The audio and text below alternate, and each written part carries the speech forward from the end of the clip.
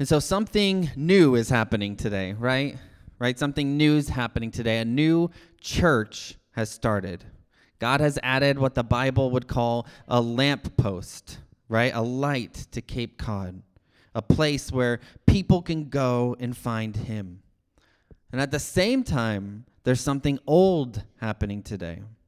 See, we look at a church like this, and it seems like it just popped up out of nowhere. Literally, like this space was empty this morning, and now all this stuff is in here, right? We found a space, we put our stuff in it, we set it up, we tear it down.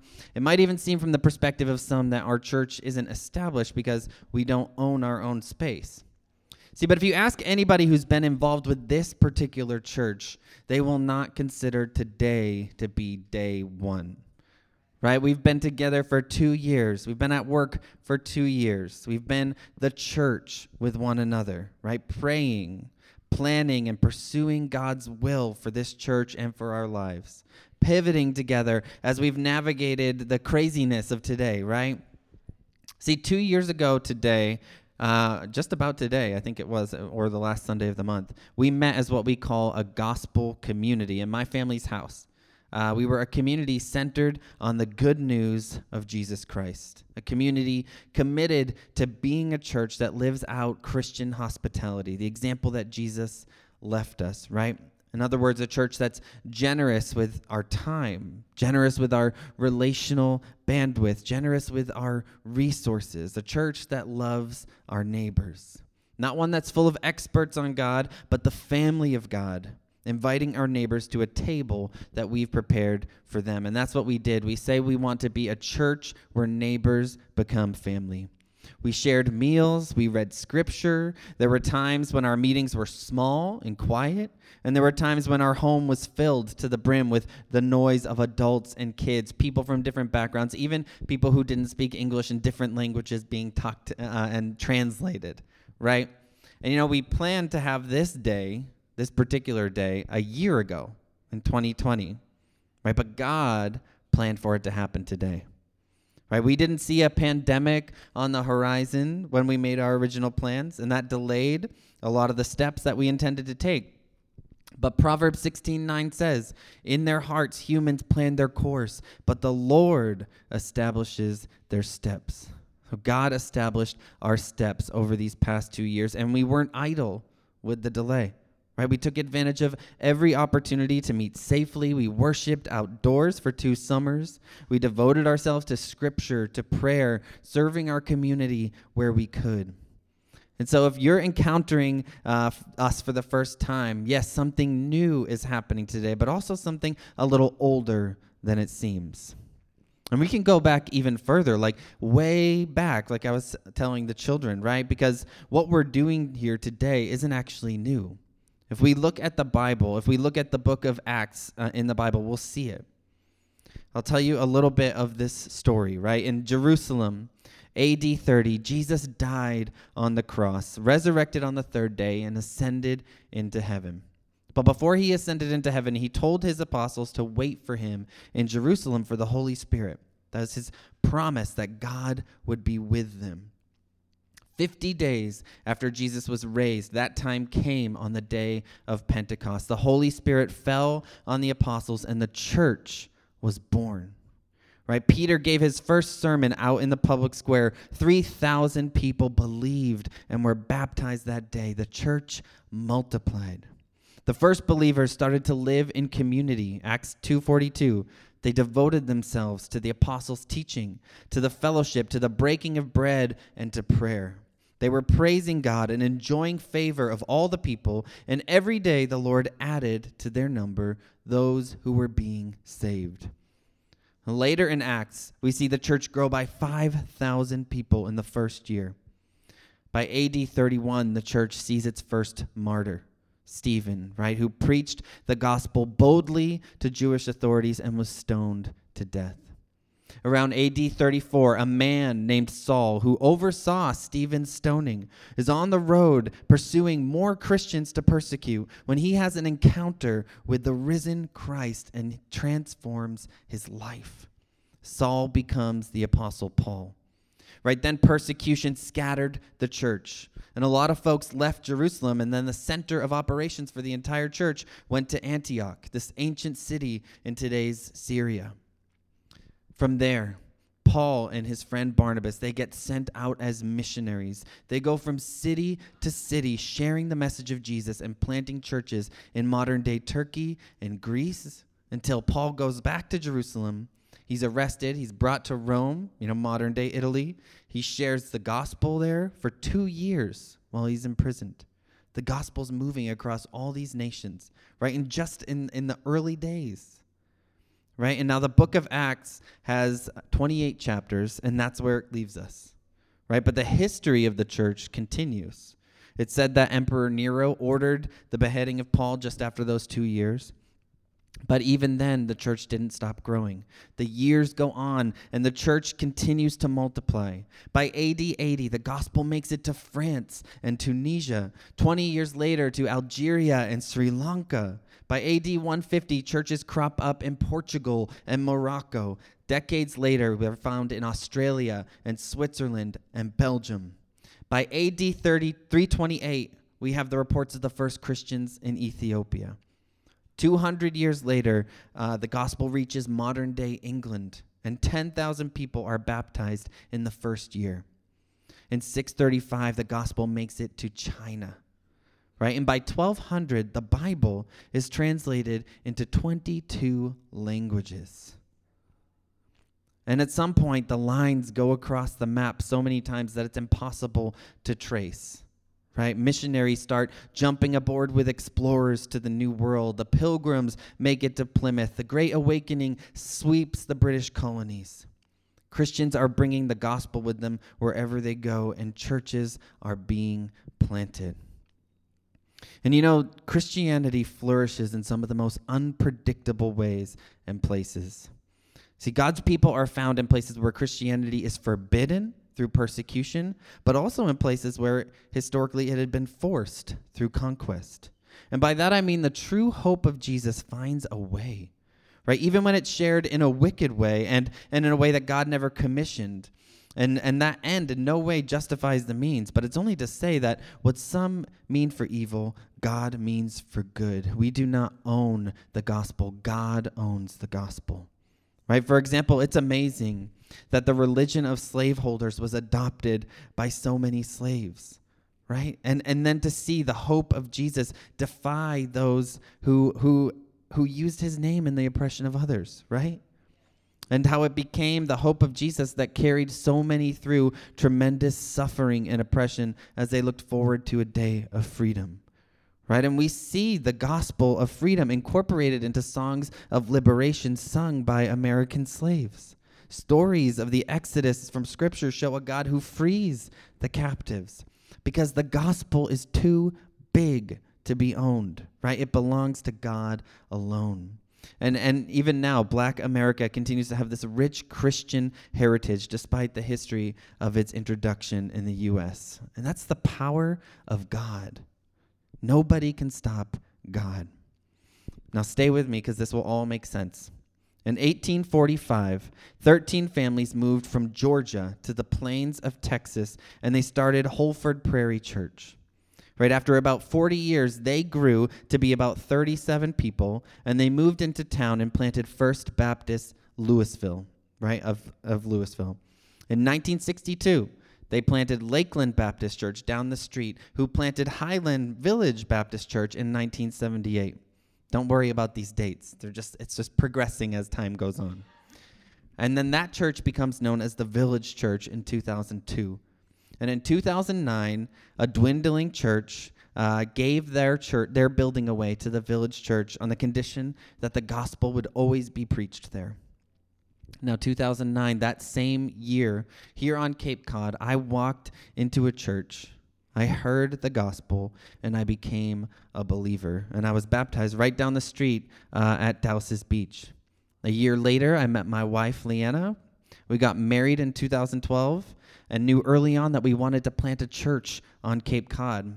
See, because I had grown up outside Christian circles, and even as a curious seeker, I had a really rocky time figuring out what the gospel actually was, right, on my journey toward Jesus. And we knew there just needs to be more churches in this area where people can encounter the good news, where they can ask their questions, where they can be welcomed with patience and kindness, where they can find gospel safety and time, right? Where believers can be equipped and mobilized to live their faith publicly and authentically. So we decided that I should go to seminary to learn about the Bible, right? I didn't grow up Christian. That was our first step, and we moved to Dallas to do that. And the church that we committed to while we were down there was the Village Church in Dallas, in this same building that was given away to them by this dwindling church on the condition that they would preach the gospel. And this church, with the help of 7 Mile Road in Melrose, sent our good friends, the Patronella family, to plant 7 Mile Road in Waltham. And we went back with them to help them plant that church as we prepared to plant the church that you are sitting in today. The one we've now been planting for 2 years, right? The one that we've dreamed about for 10 years. The continuation of the one that started 2,000 plus years ago on the day of Pentecost, right? Something new is happening here, but something old too, right? We didn't come from nowhere. Right? We're the continuation of something ancient, right? A message people lived and died to share. Good news that people are being killed for believing today in certain regions of the world, right? This news that Jesus lived the perfect life that we could never live, that he died the death that our sin earned for ourselves, and then was raised again on the third day. The good news that forgiveness, reconciliation, resurrection life is found in him alone. And now just a quick sidebar. Did you notice how long it took Holford Prairie Church to reach 37 people? 40 years, right? It took them 40 years. And then they reached 37 people and decided, hey, we should go out into town, change our name, and worship there. But see, without them, there's no Lakeland Baptist Church, and therefore no Highland Village Baptist, and therefore no Village Church, and therefore no 7 Mile Waltham, and of course no 7 Mile Road Hyannis. Right? I don't know what the role that God has for us in history is. Right? I don't know what role he has for us to play. And I'll make no promises besides the ones that are actually in Scripture. But we need to be okay even being Holford Prairie Church, if that's what God has for us. Right? Because we can't actually see, we can't actually measure the importance of this moment in time, this blip in history. We have no idea. We'd like to. People try to, right? There's pressure to. A friend told me this the other day. He said, we can't measure what's important, so we make important what we can measure. In other words, if we can't measure it, we put it to the side, right? And we look for the things we can measure, and we elevate those things. So God is the only one who can truly measure eternal weight, not us, right? We measure by attendance per Sunday, right? Baptisms per year. All important to God and to us, right? But we lack the perspective to actually measure the historical significance of the work that we're doing now, of what's even happening today. The work that he's doing in us and the work that he's doing through us. So we look to put a number on certain things, right? It's a very New World kind of American thing to do, to think about time and progress the way that we do. We just can't help it. Right? Look what's happened in this country alone in 200 years. Look what's happened in 20 years. It's unbelievable, the progress. But when you look at ancient countries, when you look at countries like China or countries in the Middle East and even some in Europe, they're thinking back and forward in thousands of years. Right? The church is old. God is eternal. How are you thinking about time and progress? See, we can go back even more than 2,000 years. God's work precedes the birth of the church. We could dive deeper into the BC days of the Old Testament, all the way back to creation. And even further back than that, Ephesians 1:4 says that God set this plan in motion before the foundation of the earth. So something new is happening today, and something old is happening today. Now, it's celebrated in our culture to be entrepreneurial, right? And entrepreneurship is great. And often we even talk about church planting in terms of entrepreneurship. But to call planting a church an entrepreneurial venture alone minimizes the church's history, the church's heritage, and the pervasive nature of the message that we carry. See, the church is more ancient than we are new. And what we build today has been protected, preserved, and propelled through the ages by faithful brothers and sisters in Christ who came before us. The church spans geography. The church spans history. So we're not just something new at 7 Mile Road Church. We're also the continuation of something old. And Jesus' promise is that he will build his church and that the gates of hell will not prevail against it. Matthew 16:18.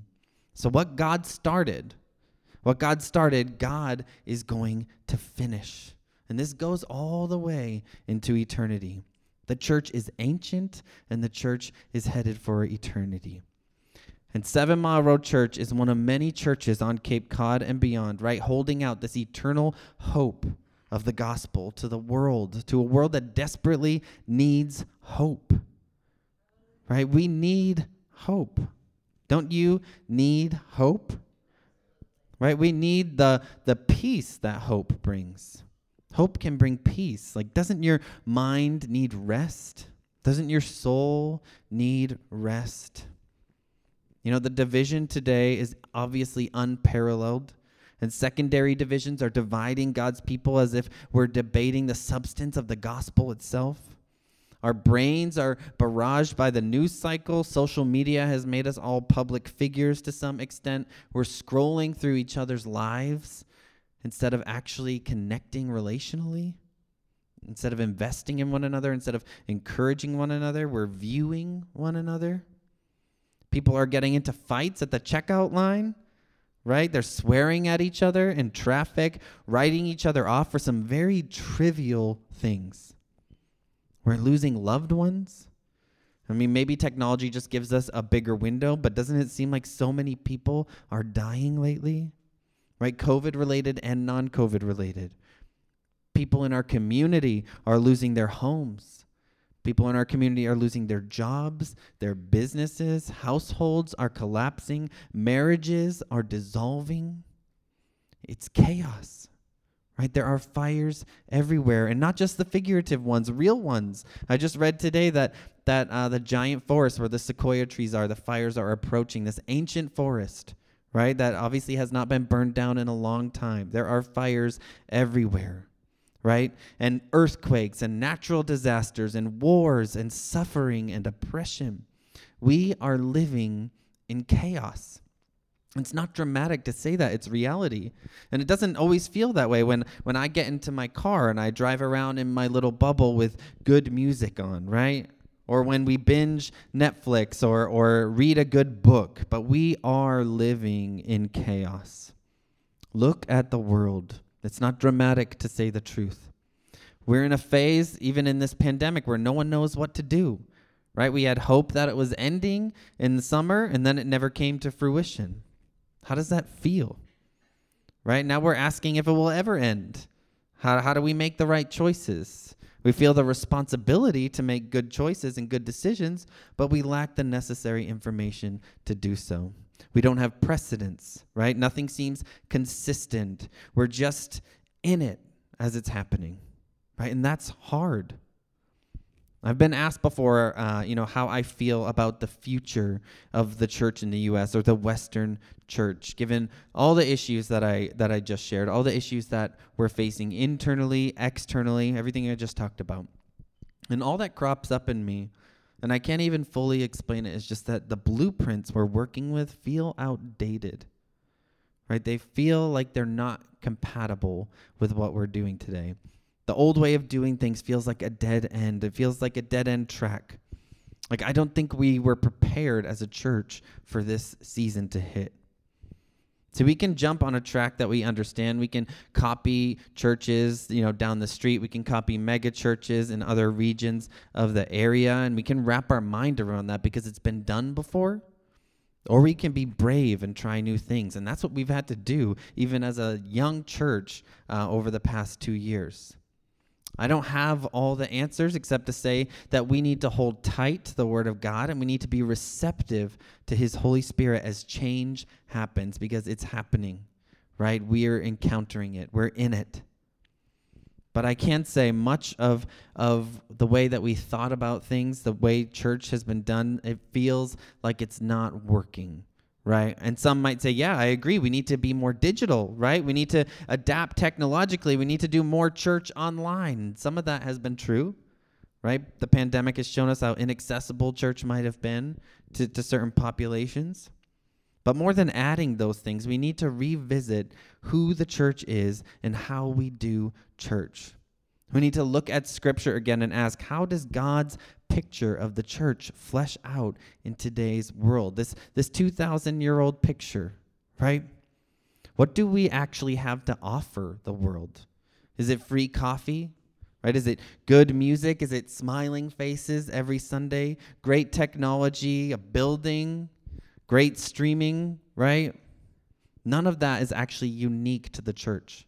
None of that's actually unique to God's people. In fact, a lot of organizations do it a lot better. They have a lot more money, a lot more expertise, and they do it better. These are not the things that we as a church have to offer the world. See, the main difference between the people of God and any other group or club is the intimate presence of God Himself. See, the YMCA doesn't have that. The Rotary Club doesn't have that. The Elks Lodge doesn't have that. Your job doesn't have that. God indwells His church.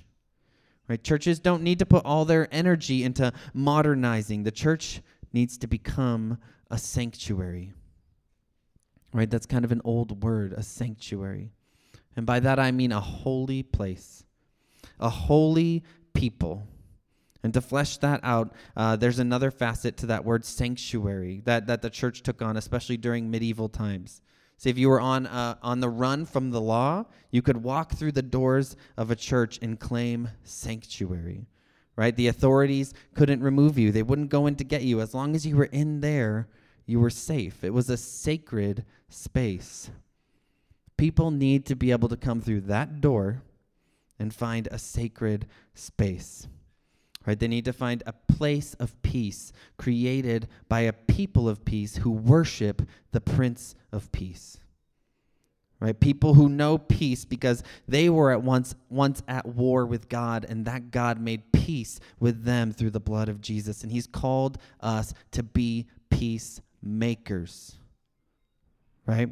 In Matthew 9:36, Jesus is overlooking Jerusalem, and when He saw the crowds, He had compassion on them, the Bible says, because they were harassed and helpless, like sheep without a shepherd. That's us, right? We face it internally. We face it from the outside. And Jesus has compassion on us. Where do the harassed and helpless people go? Right? Where do the sheep without a shepherd go?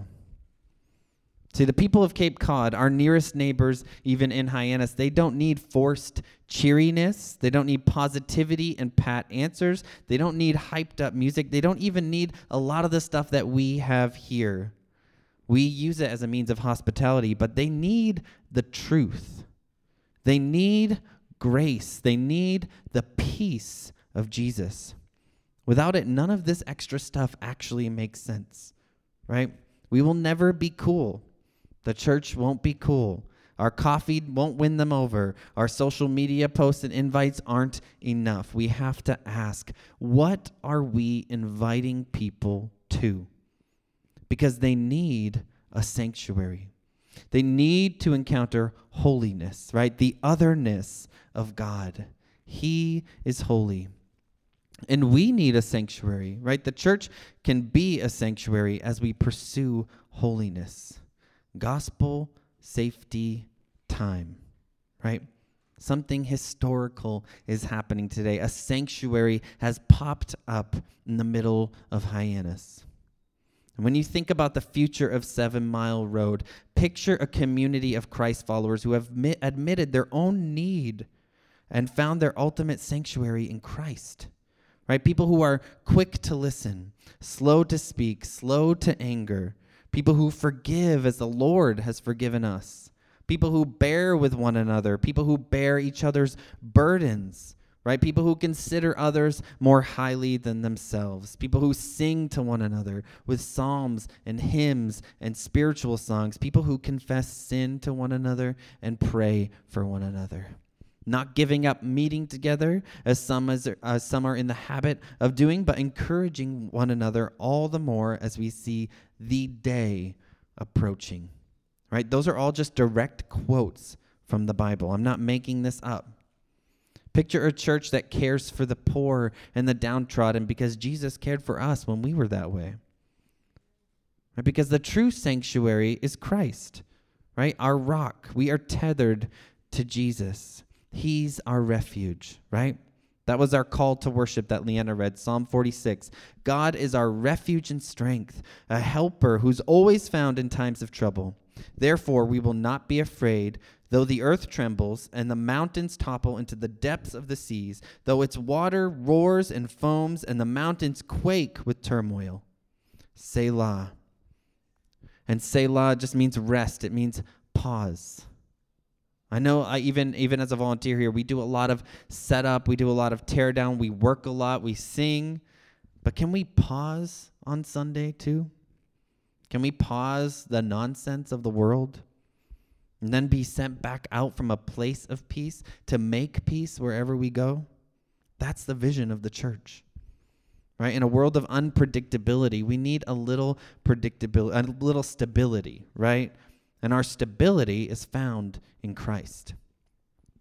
Now, if you attended our gatherings at the park, or if you're new to our church, you might have noticed that we've added some older liturgical style elements to our gathering, right? We had a call to worship, confession and assurance, passing of the peace. These things might be new to you.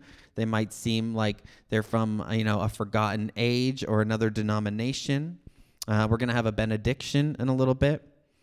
But at 7 Mile Road, liturgy is a rhythm intended to remind us that we're tethered to a God who brings order out of disorder, who brings peace from chaos. It's never intended to be a rote ritual in order to make us feel like we're holy or like we're earning God's love. God forbid it if it ever becomes that, because we can't earn God's love. It has been freely given through Jesus. And so my desire as your pastor is that you can come in here any Sunday and know that you're going to get plugged into rhythms of grace and truth. That you can invite anybody you know, bring them here, and they are going to hear the gospel over and over. They're going to hear it spoken. They're going to hear it confessed. They're going to see it like tangibly through communion every single Sunday. That's not to say that I don't want our gatherings to be dynamic. There will be no unique gathering. God is doing something different, right? Right? I'm not attempting to squelch the Holy Spirit as if that's even possible. I believe God is working uniquely here. But at the same time, we need healthy rhythms of grace in our lives. We need a little predictability. We need stability, especially now. And so I want you to be able to come in here, and I want you to know that you're going to encounter God in this space among his people as we worship him in spirit and in truth. And so here's the summary. Right, 7 Mile Road, we might be a newly planted church in this meeting space, but the Big C church, right, that isn't new. That's ancient, that's global, that's eternal, and we're part of it. God planned us before the foundation of the earth, and we've been going strong for 2,000 years, right? And we'll be here until the end of days. 7 Mile Road, Hyannis, is a link in the historical chain no matter what happens. That's the first thing. And the second thing, we need Jesus, right? We need him every hour. We need him every day. And the world needs Jesus. Our neighbors need Jesus. Jesus said that the world will know that we're his disciples by how we love one another. God has made peace with us, so we should be ambassadors of peace. Blessed are the peacemakers, Jesus said, for they will be called children of God. So let's make 7 Mile Road Hyannis a sanctuary where the harassed and helpless find refuge in God. Whether that's us or our neighbor, right? We're all in need. Where we can have a pause of peace from the world's chaos. A place from which we can be sent out as peacemakers, carrying the gospel message wherever we go.